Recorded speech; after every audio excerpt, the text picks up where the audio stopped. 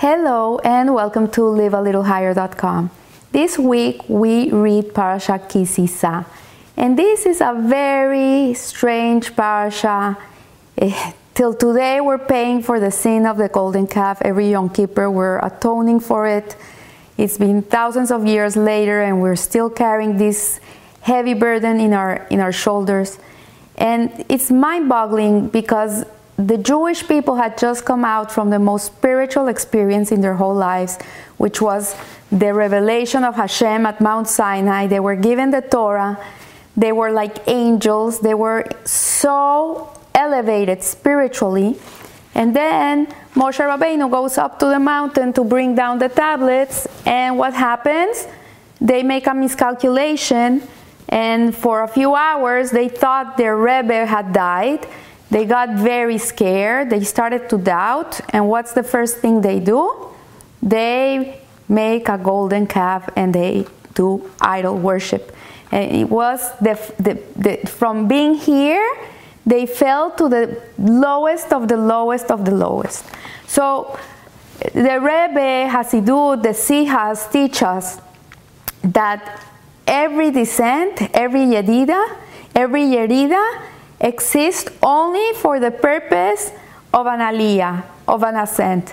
That a person doesn't fall down just because. If a person drops, it's not so he stays down there. It's for a purpose. There's a purpose. And the only way a person can rise higher than where he is if he falls. So here we learn that furthermore, as everything we experience in the physical realm exists only because it's a mirror of the spiritual realm, every descent in spirituality is also only for the purpose of an ascent. And we learn from this, there's many different ways of looking at it. We can see a soul descends into this world. A soul, very lofty, comes from a very high place, from a very high spiritual place, and it's sent down to this world. It comes down to the lower realm that ever exists, and it's encapsulated in a body, and then he has to deal with the material world. He has to deal with eating and working and looking for shelter and getting an education and getting a job and living a material existence. This is an example of a descent. Like imagine a soul is up there in heaven. He's godly. He doesn't need any of this. Why does he have to come here? And so we learn that the truth is that Hashem gives us opportunities of ascension, of aliyahs. He's always trying to take us higher and higher and higher. And so also we learn that there's the concept of Hesed and Gevura. Hesed is the right side and Gevura is the left side. In the tree of life, or in the body, it's known as the right hand or the left hand. And so we see here that this is an important distinction, the notion in spirituality of left and right. The right is goodness, is kindness, is love, and the left side is Gevura, which is justice, discipline, Gevura, strictness. And so we learn from here that whenever left and right are mentioned in the Torah, there are a code of Hesed and Gevura. So the two concepts of descent for the reason of an ascent, the Yerida for the purpose of the Aliyah, and the concept of Hesed and Gevura, love and kindness and strictness, are the matrix of all creation and two of its deepest secrets. This is where it's contained. So the concepts begin with creation of the world itself. Hashem, as we know, He created the world with kindness. He created this world with kindness. He wanted to give kindness to somebody. So He created a whole world so He could give of His kindness. And in itself, He had to contract Himself. He had to, it's called Tzimtzum in Kabbalah. He had to contract Himself in a way that He's almost not even existent. And He created these four worlds. This becomes very abstract, but I'm going to explain it easy just to give you the concept. There's the concept of the Ein Sof, the never-ending light, which is Hashem. And from the Ein Sof, that never-ending light, which is infinite, from there up, there's much more. It's infinite. It's never-ending. But from the Ein Sof down, Hashem created 4 worlds. So He could give us this existence. So He could create this world. He created these 4 worlds, which are the world of Asilut, the world of Beria, the world of Yetzirah, and the world of Asiya, the world of emanation, the world of creation, the world of formation, and the world of action. And actually, we live in the lowest realm of the world of action, because there is a spiritual Asiya and a physical Asiya.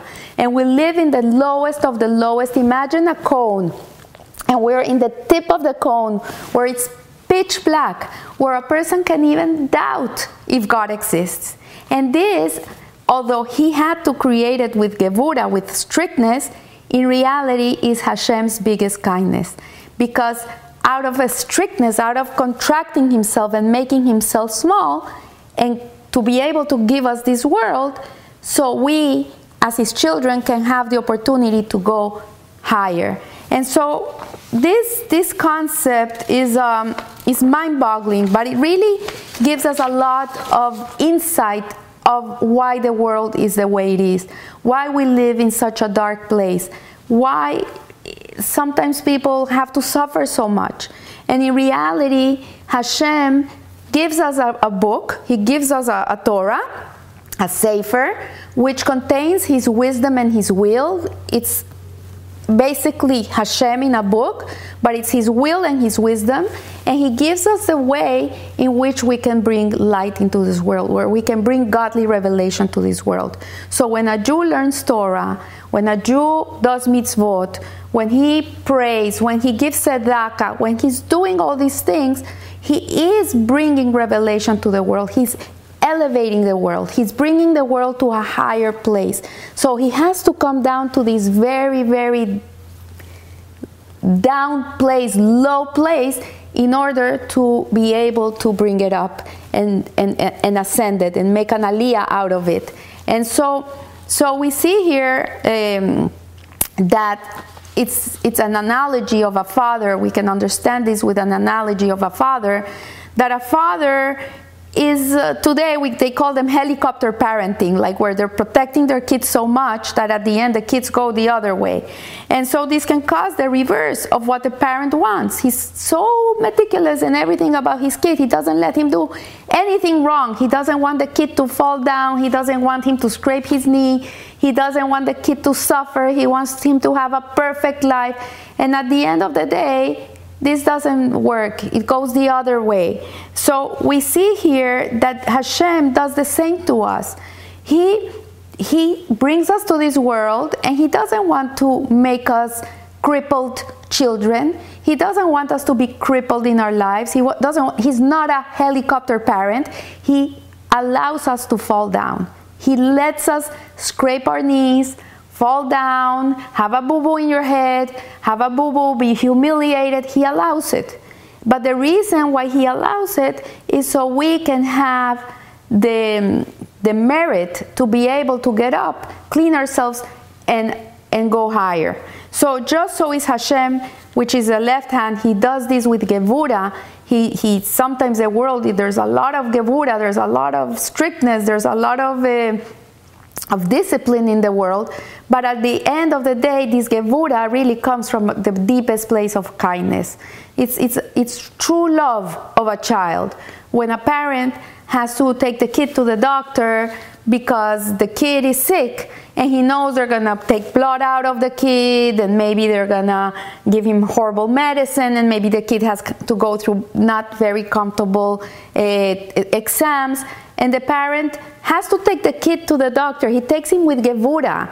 He doesn't take him with love and kindness. He takes him with Gevura. He has to enforce in himself discipline to be able to take his child. I tell you, because I have 3 children that are grown up, but I lived through it, that I had to sometimes take them and do uncomfortable things for them.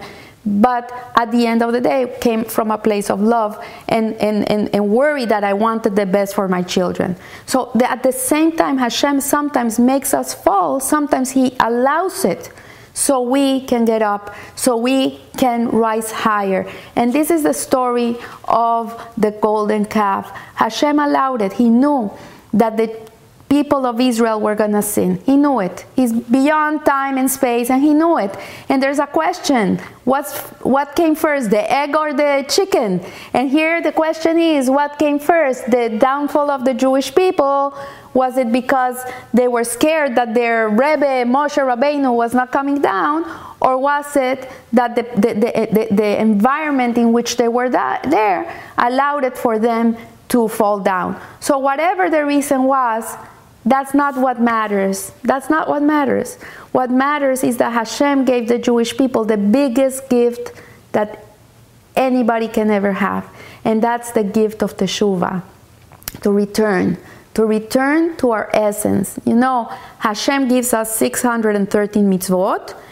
Each mitzvot, you have 248, which are positive mitzvot, which are, this I should do. This is what you should be doing. 248 things you should be doing. From today, there's many that we don't do because we don't have a temple, or because you're a woman, or because you're not a Kohen. So we don't do them. But basically, there's a number of mitzvot that we have to run and do. And then there's 365 mitzvot that we have to run and not do. We have to go the other way and not do them. So all these mitzvahs, imagine that each one has a string. And those strings are connected from God to you. 613 strings that are your lifeline and connection to Hashem. So every time you don't do something you should do, or you do something you shouldn't do, that string gets cut. And you get disconnected. That lifeline gets disconnected. Obviously, a Jew is full of mitzvot, like a pomegranate, and we're never going to be completely disconnected because something you're doing, right?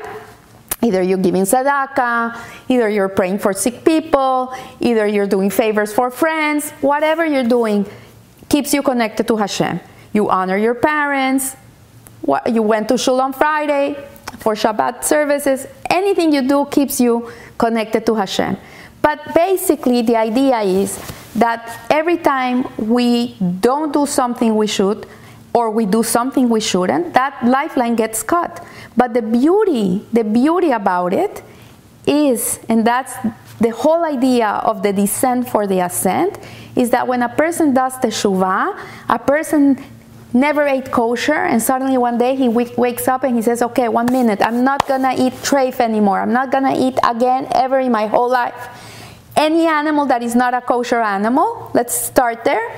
Then that string that is the kosher string gets a little knot. It gets tied down.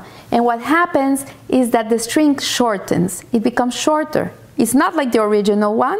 Because of the knot, it shortens. So what does teshuvah do? When a person fails, when a person falls, once he corrects whatever happened, when he returns, when he goes back to Hashem, because teshuvah doesn't mean just to repent and that's it. This is not a Jewish concept. Obviously, teshuvah is part of teshuvah is feeling remorse for what you're doing. It's the beginning of doing something. But it doesn't stop there. Teshuvah means that you literally return to your essence. You go back to who you really are. This is what teshuvah means. You return the name of God. You put it back together. And so once this is done, this knot is done, and this string becomes shorter. And the beauty of it is that once you do that, you're closer to God. You're higher. And so, my friends, if you're down, don't feel so bad. It's an opportunity to go up. Don't look at it like your life is done, I'm a good for nothing. This is not the Jewish way of looking at life.